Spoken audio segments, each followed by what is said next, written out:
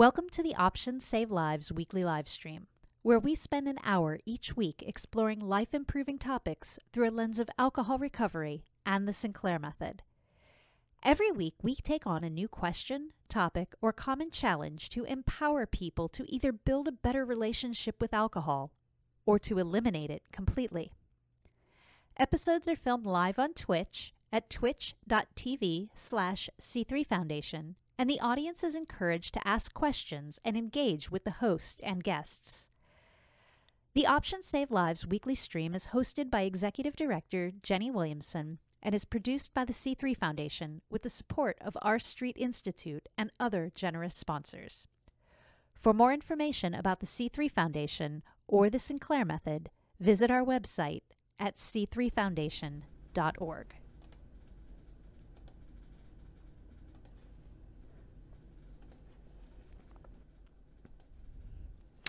Hello, everyone. Thank you for tuning in to the Options Save Lives weekly live stream, and thank you for your patience this morning. As always, I'm Jenny Williamson, Executive Director here at the C3 Foundation, and your host for the rest of the hour. How is everyone today? We're broadcasting live from the C3 Foundation office here in Fort Myers, Florida. We'd love to know where all of you are watching from out there. And if you're a first-timer to the stream, welcome. We hope you'll let us know in the chat. This week, we're going to talk about the importance of connection for long-term recovery with Dr. William Nelson.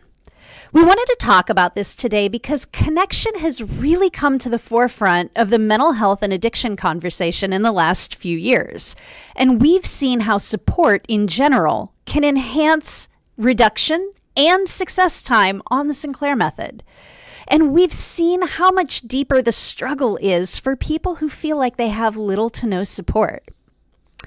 So if you guys have questions while we're talking or suggestions that have helped you personally, please put those in the chat box so we can keep things interactive.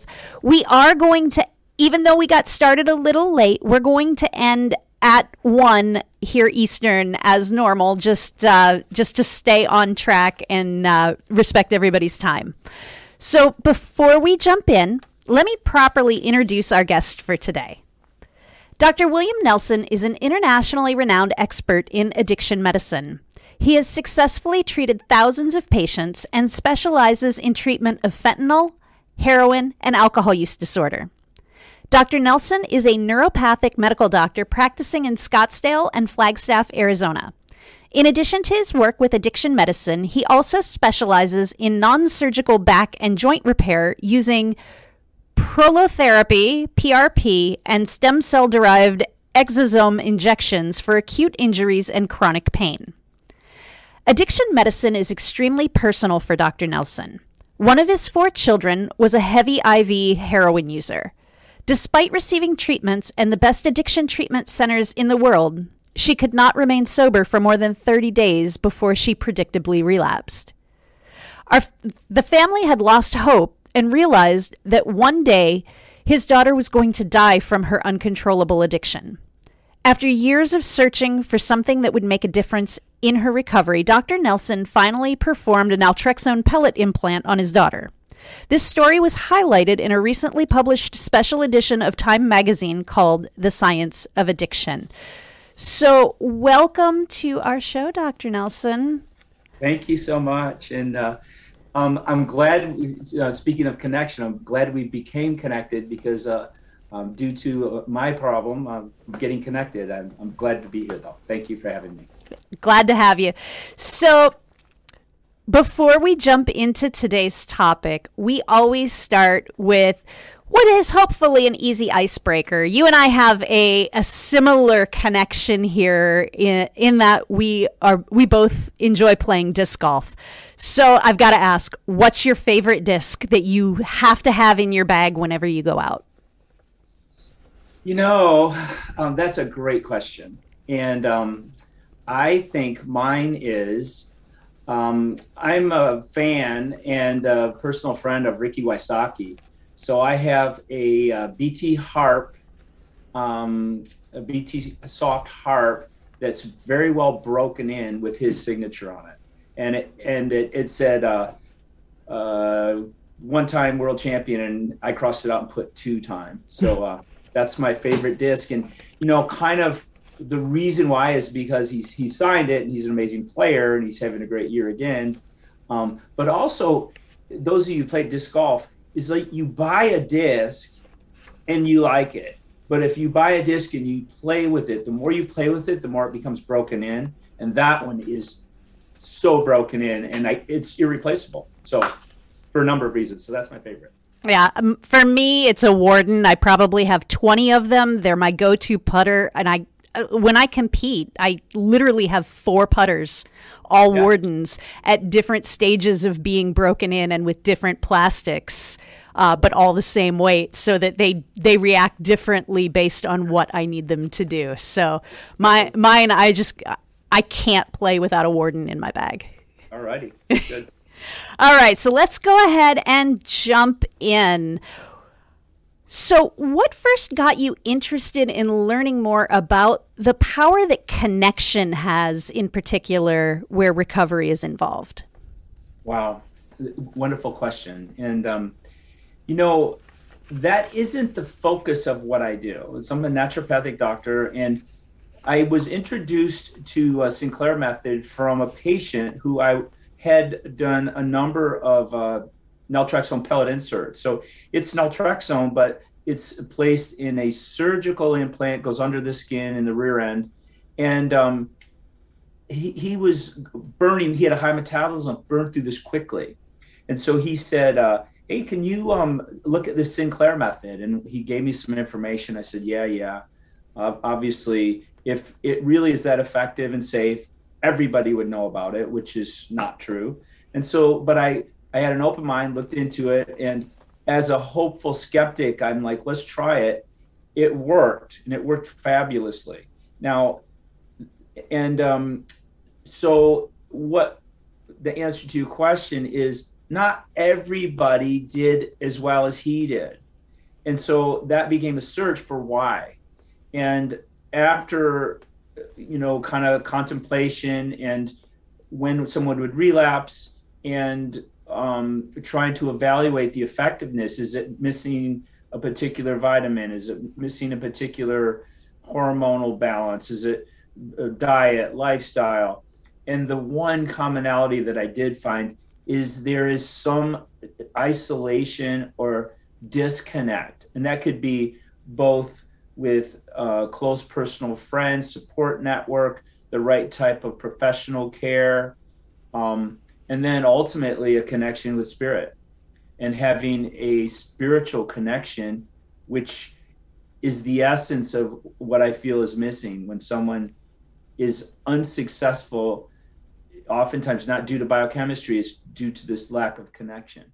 So, and we've seen that with surveys that they're not formal research, but on an informal surveys, we've seen that the more, not just amount of support, but the more complexity they have, so the different types of support that they have in their lives, people reduce their drinking much faster and in greater quantities. So we've seen the same thing with random surveys. So it just seems like there's a lot of, granted, it's a lot of anecdotal evidence to back that up, but it's a growing amount of it.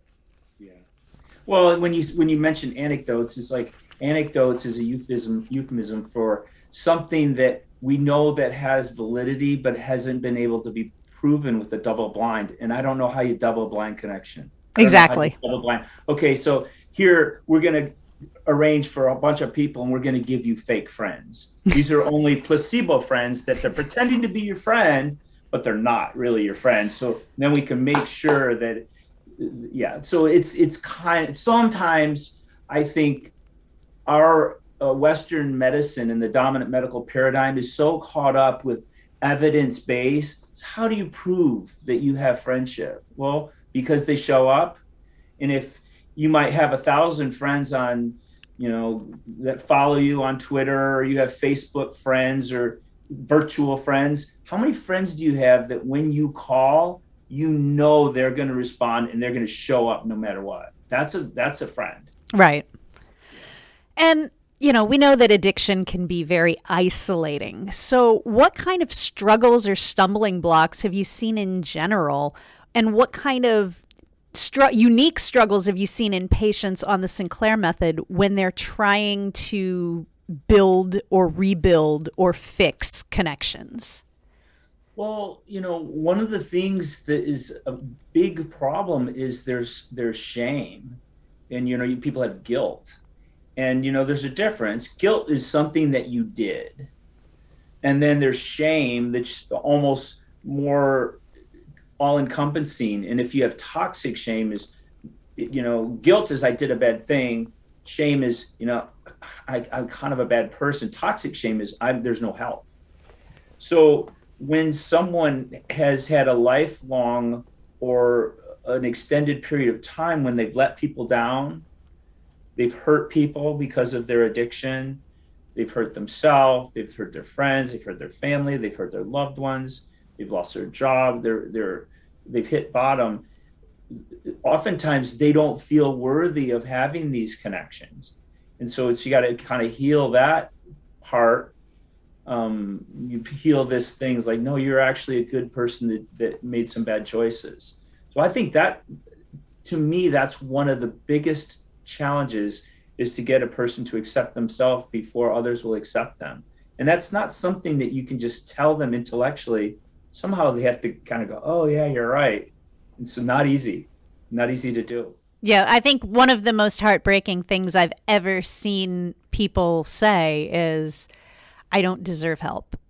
With all that I've done, I don't even deserve help. And that really speaks to what you just said. And it's a crushing heartbreak because you can't fix that in somebody else. Yeah, absolutely. And it's frustrating for the family members, and frustrating for, as a doctor and someone who works on these things. It's frustrating it's really frustrating to me. And I can see it both as a doctor and also in a community of people that want to help people struggling with alcohol use disorder or opiate or heroin use disorder, like my daughter. And I think with my daughter, it is part of the reason why she was able to overcome those overwhelming odds, is that she always knew. We changed the way we interacted with her, but she always knew we would not cut her off no matter what. We stopped giving her money, stopped, giving her a place to stay when she was high, but she always knew that we loved her, and we would do anything to help her as long as it was something that wasn't enabling. Right. And I'd love you to go into that a little bit more, because we actually do have a lot of support system family members of various connections that often watch our videos. And even last week, I was on the phone with a mom for an hour and a half because she just had so many concerns and questions about her adult child, but also her role and the line between enabling and loving. So please dive into that a little bit, because it's such an important part of the connection process.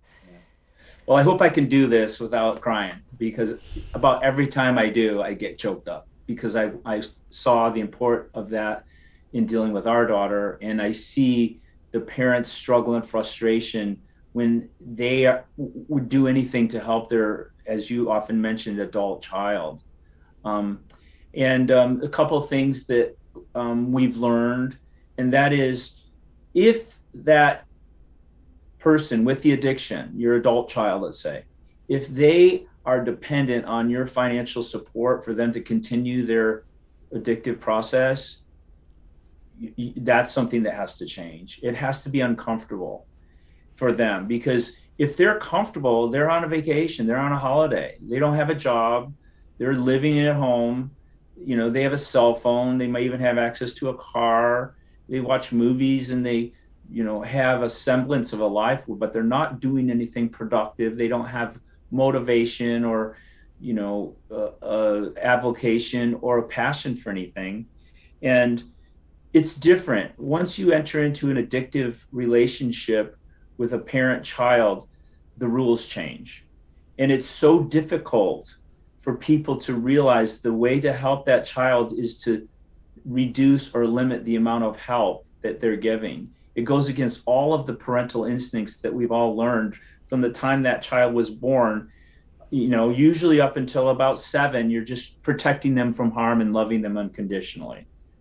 Once they lose their baby teeth, their next stage of life, now they're going through what's going to be challenging, and that is they're becoming into a young adult and they're becoming an adolescent. And I think during that time that the parent-child relation has to change along with the development of the child and their discernment. And the best way that I know, after studying this and looking into it, is you have to decrease the level of ennui or the discomfort or the anxiety that child feels, telling them, I'm going to change the way we communicate. As you're getting older, and as is appropriate based on the child's development, you give them more autonomy. You let them, still you're looking out to make sure they don't harm themselves, but allowing them to make slight mistakes in judgment or doing things that you might not think is good for them, but you're like, well, they got to learn. And I think included in that, and this goes against a lot of the dominant paradigm, just say no doesn't seem to work. And that it was a slogan and a catchphrase, but kids are kids. And if a kid is going to experiment, you can't say, I forbid you ever to drink alcohol and I forbid you ever to do drugs and forever experiment. And we would hope that would be the case, but studies and statistics show that's not the case. And so having a frank discussion with that child, say around age 10, 11, it's not too early. I've had heroin and opiate addicts that started at 10, and educating them about the damage that it can do, but also leaving that relationship open to say, hey, if you feel like you want to experiment with alcohol, let's have a conversation about it, because I would do anything to prevent you from doing that. But if it means that I'm going to forbid it and you go behind my back and do it, which is usually what happens, that creates a lot more tension and stress. So giving that child more autonomy, giving them the ability to make mistakes, telling them that you have their back and you're going to love them no matter what, it relieves some of the tension so that kid doesn't have to be perfect. And this is a fine line, because you're not promoting drinking, you're not promoting drug use, but it's kind of like the same thing as like the best form of birth control is abstinence. It's very similar. It's like, if we just put our head in the sand and say everybody's going to be abstinent because they know they shouldn't have sex, that's how you have unwanted pregnancies. And so it's the same thing with alcohol and drug use.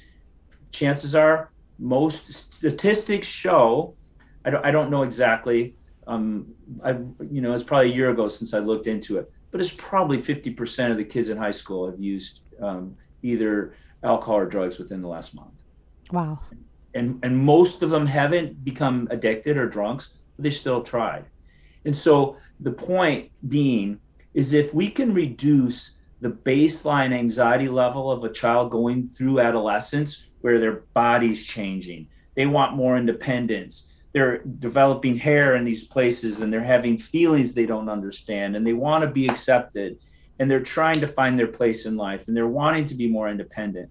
If you can change the dynamic of the parent-child relationship, you're still out for their best interest, but you're giving them more autonomy, giving them a longer leash, which is a bad metaphor, but it can lower that anxiety level. So imagine a child that's going through teenage angst and adolescence and all the challenges of being accepted. Who am I? Where am I? I want to be independent, and I'm growing into an adult. I'm not an adult. I'm trying to prove myself.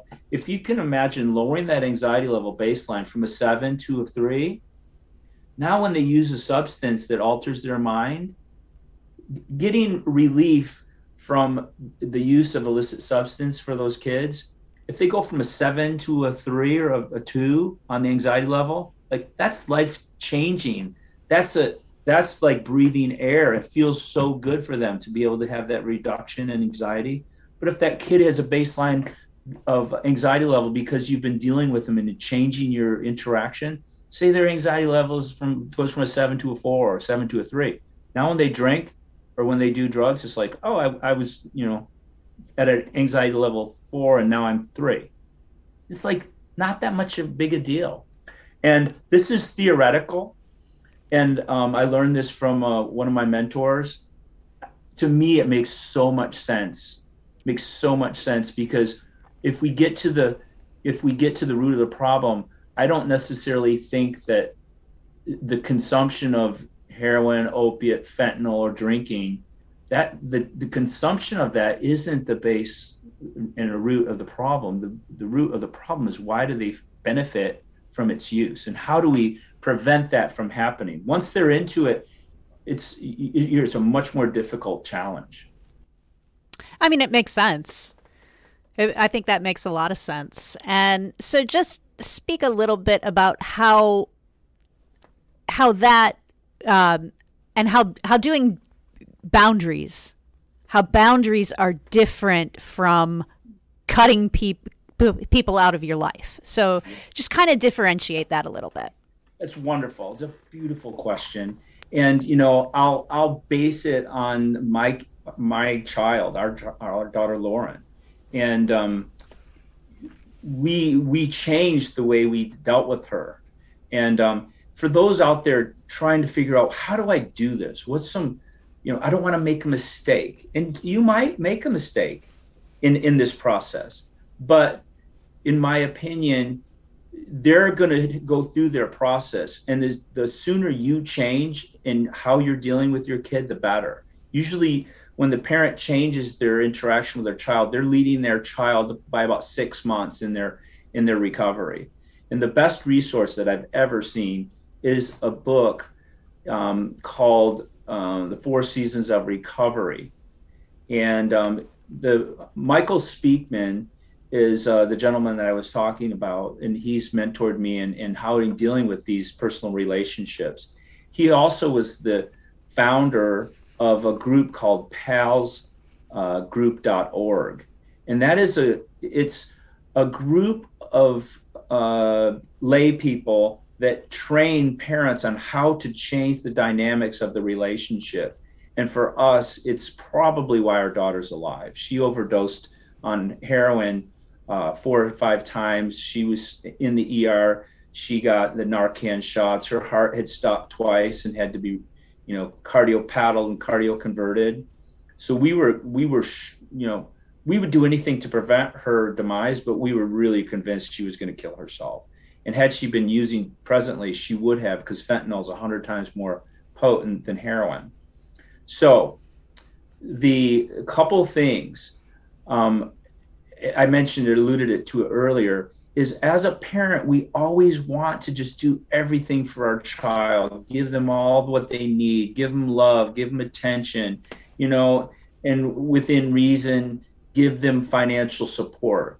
Once they're at an age where they would be capable of really taking care of themselves, and you're still supporting them, if they are using drugs or alcohol, you are not helping them at all.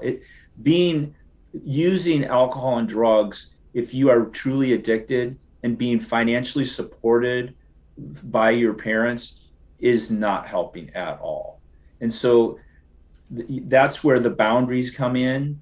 And Mike Speakman has told me, if you're a parent and you have an addicted loved one living in your home, eating your food, living under your roof, using your car, having access to a car, paying their cell phone, and if they're addicted and you have a good relationship, you're not helping them. Basically, you have to make it so uncomfortable for them and set the boundaries. Back to boundaries. Say, okay, if you live in my home, here are the rules, and these rules have to be followed. And if a person is using addictive substances, you say, you can't do it in my home. And then you have to get to the point where you can say, at any time I can do a drug test on you. And then what are the consequences? And I think you can't really, some people will do it. Some people will do it very abruptly. And they'll say, by this time next week, you have to be out of my home, and you don't have a car. And I talked to a patient last week, and their mother and father came in, and what they did is they said, okay, you're out of the home by next Friday because, this isn't working. And we put you up in an apartment, and we paid the first month rent. After that, it's on you. And guess what? That person's like, my parents are serious, put them in an apartment. And guess what? They got a job. They did what they had to do. And I think as a parent, we have this fear, like, what if the kid, doesn't do well? What if they can't get the job? What if they can't, and we go through all these things. What if? And we have to have more faith in our kids that they're capable. If you're capable of, juggling all the lies and the things that you need to do to manipulate and allow you to continue your addiction, that's pretty capable. Because so often they're able to keep all these stories straight for a while, and they're highly able to, sometimes function under the radar for quite some time. So, those same qualities and abilities they use to, kind of have a semblance of a life that usually falls apart, those same qualities they can use to fend for themselves. And that's where it's challenging, because it hurts. And the parent is like, I'd do anything. Well, would you run the risk of your kid failing and by putting them out on their own? That's a lot easier than saying I'd do anything and let them still stay in your house while they're using or drinking, or they're not moving forward. So I think for boundaries, the best thing on that palsgroup.org, they have a suggested contract that you can make. And this should be done not unilaterally, it should be done together. And there should be some sort of a consensus between the parent and the child. Say, okay, this is what I agree to. What do you agree to? Set time frames, make it realistic. But once it's written, once it's agreed to, you can't go back on it. And then the child will try oftentimes to make the parent feel guilty. Why are you doing this to me? Or, don't you love me? And they play on your heartstrings. And that's where the challenge is it'd be much easier to do with an employee or a friend, but this is your own flesh and blood. And that's why setting boundaries and staying with them long term is the best for the development and recovery of the child. But during the time you're doing it, it's really hard because it pulls on your heartstrings. So when I think of connections, I also think about so many people who are afraid that, their friends aren't going to like them if they're sober, or even worse, that they're not going to like themselves without alcohol. So for these people in particular, connections can be really scary because there's a level of vulnerability to being open to support, even with people that you know. So can you talk a little bit about how someone who may have first used alcohol to ease the anxiety of social interactions can learn to build those connections without it? Wow. That's a great question. And, I think at some level, that is only going to happen through their own personal development. And what I mean by that is once you realize that you are a good person and you have value and you are interesting, which a lot of people suffering with addiction, they've had this misguided notion that may have developed from early childhood, or somehow an event, an episode, a tragedy, a trauma, an abuse situation, a loss of a parent or a sibling, grandparent, even, anything that's made a really strong impact on a developing brain and a developing personality. Those are just circumstances that have occurred. The challenge is when the person makes that gives that meaning more than just what happened. And so, say there was a divorce early on in a child's life, which often happens, and then somehow because of the poor relationship between the two parents, one parent becomes absent. So that child, even though they're told, no, it wasn't about you, there's nothing you did, they're like, well, why isn't my one parent communicating with me anymore? Well, I'm not worth having a relationship. So something like that, what it really was is the parents couldn't get along, and they just thought it best that one kind of bow out and not be particularly involved. And that's truly what happened. But sometimes a child might say, well, that means that I don't have value. I'm not good enough. And then so either they compensate by trying to do too much and through achievement in sports or academics or delving into something, and that becomes their focus, or they can't find that. And so they're like, oh gosh, when I drink alcohol or do drugs, now I my self-esteem, even if for a momentary moment, changes, and now I feel better about myself. Those are some of the things that happen. And can you I kind of got long-winded. Remind me of the point. I know there's a point behind this. How people who are using alcohol, or who initially used alcohol to calm those anxieties of self-doubt and all of that, can then move forward and learn how to acknowledge that their value in connections without it. I knew there was a point behind my roundabout logic. And the point is, those things that happen to someone, those are events. That's not who you are. And if a person believes that misguided notion that they're not perfect and they're not valuable and they're not interesting, and that they'll be difficult to get along with others, they have to heal that wound. And that is so challenging, because sometimes it's not even at a conscious level.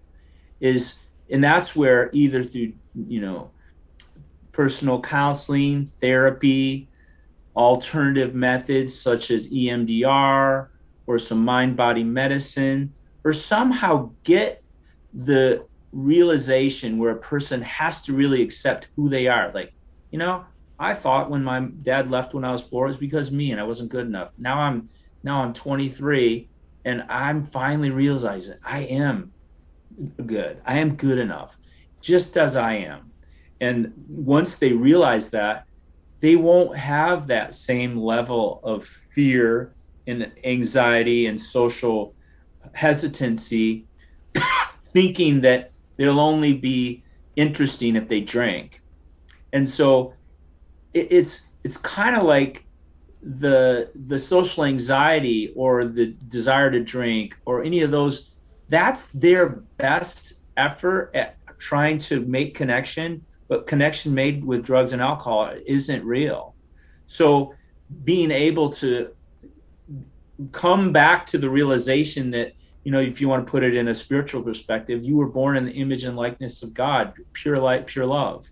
And you have so much to give if you only get out of the way of these preconceived and misguided notions that you're not enough, and accept who you are. You may not be perfect, and you may be a work in progress, but by just accepting that, now those relationships will come to fruition. And what may usually occur is you're going to change the people you hang around with. And that's hard for people. Like, I've been friends with this person since junior high school. Well, maybe you've been hanging around with the wrong people. And, a lot of people in self-help paradigm believe, look at who you're hanging around today, and that's where you're going to be 5 and 10 years from now. So if you're hanging around people that are using drugs and drinking, and have a problem with that, chances are it's going to be super difficult. So especially with heroin and opiates, they got to change. Almost like get a different cell phone, block all the old numbers, So it's kind of like a metanoia, starting anew. And once you do that, and you start to develop real friendships, and you can tell them, hey, listen, they might drink socially and say, hey, listen, just so you know, I've had a history of alcohol use disorder and I can't drink. Or for others, like, hey, I do this process, and I don't know how much you'd want to get into it with someone, because it's not your job to educate them about Sinclair, but say, listen, I do this thing and I'm working on alcohol. I take a pill, wait an hour and drink. And then they'll be less apt to say, oh, have another. That's sometimes peer pressure, silly. But I have grown men who have to join a different group of playing partners playing golf because their other guys want them to drink all the time. Instead of having the honest conversation, I doubt with the type of camaraderie you have usually with adult males, you can't sit around with a group of 12 to 16 and say, hey, guys, I got a drinking problem. I'm going to take this pill and drink less. I appreciate if you guys don't give me shit about it. A lot of times that doesn't happen. It was just so easier to go and drink with, or go play golf with the guys that didn't drink. And what are some of the top benefits that people get when they create strong connections? If you're struggling, then you're not ruminating about it. You have someone. The ideal situation is, it's what people do when they pay for therapy. They pay someone to care about what's going on. And that's the initial thing that you do in developing trust. And then once that therapist has gained the trust of the person coming to see them, then they might be willing to listen, to give them help. But you can, as a friend, you can just listen. And sometimes just listening to someone who truly cares and doesn't automatically, say, why are you doing that, and condemn them or give them advice. I'll bring this back into the parent-child relationship. And this is something that could be, if you hear one thing that I say today, this may be that, in addition to the palsgroup.org website and the Four Seasons of Addiction book to help coach you. This next comment may be for parents of addicted adults. This may be the best thing you can do, is if your child is struggling, if your adult child is going nowhere and frustrated and depressed and anxious, and you're going, what can I do to help this kid? Our tendency is they tell you a problem, you immediately go into fix-it mode. Oh, I'll fix that. I'll do this for you. I'll give you some money. We'll take care of it. Listen to what the child is telling you. And if it's they lost their job, or they're going to get kicked out of their apartment, or something bad happened, you listen, and you listen intently without interrupting. Let them spill their guts. If you have the relationship where they feel they can do that, usually you don't, because they're so used to being judged. But if you can just listen and tell them, say, listen, I'm going to change how we do our relationship. If you have a problem, I want you to feel free to come to me, and I will do my best to listen because I care about you. So if you can get them to truly tell you what's going on, here's the response. You said, okay, I hear you. And you parrot back what they've just told you. So now they know, God, what's going into dad or mom? They actually listen to me and they're not giving me a lecture. So suddenly they're going, something's changed. And then you say, and really, I have to ask you, there's three options. One, do you want me just to listen so I know what you're going through? And I care about you. I love you. But if you'd like, I can just listen and know. And now you know that I really understand what's going on. I can do that. Or if you like, after I hear all of what's going on, I'll give you my advice of what I think you may be able to do. But I'm only going to do that if you want that from me. I'm happy to do that. Or if they give you that same challenge or circumstance they're going through, say, or if you want me to become involved, I'm not going to fix it for you, but you can use me as a resource that would be appropriate as long as, we're working towards something together. And if you can just get that, sometimes that's the thing that can transform relationships. And it sounds like that would also be great advice for the spouse of somebody who is on the Sinclair method or is in any other form of recovery. Yeah. Spouse. really, really close friends, sometimes we'll try to save each other. I had someone call us the other day and say, my friend's doing this and they're doing that. And, what can I do? And, do they want to get well? No, they don't want to get well. I'm like, well, until they change, it's actually, people here, we're coming up on the end Yes. time together. And here's something that I would tell to you. If you're out there listening and you've just heard this for the first time, or you've had people that have told you, it didn't work, or my loved one tried it and it didn't work. People ask me, what is the success rate in Sinclair Method that you get? And I kind of am flippant about it. I'm like, in probably 7 to 10 years, I've had 4 or 5 people that the medication didn't do what we want it to do, is decrease the desire for alcohol. So as far as I can tell, my success rate with Sinclair Method is probably 98 or 99%. And they'll go, really? I go, now wait a minute. I'm not saying 98 to 99% of the people that I've seen and prescribed naltrexone with Sinclair are all sober, but you're asking the wrong question. How successful is the person that we're concerned with doing what it takes to get well? You don't just take a pill and stop and decrease your drinking. You have to look at some of these other very nuanced, complex, multifactorial things that includes counseling, developing a new self-awareness and appreciation for who you are, finding these connections. The one we didn't really get into, but kind of alluded to, is a spiritual connection. And once you have a true spiritual connection, that's the essential connection you're looking for, because it's ever present, always flowing in and through you. And it can't be denied unless you choose to do that. So those are the things that are a lot more difficult than taking a pill.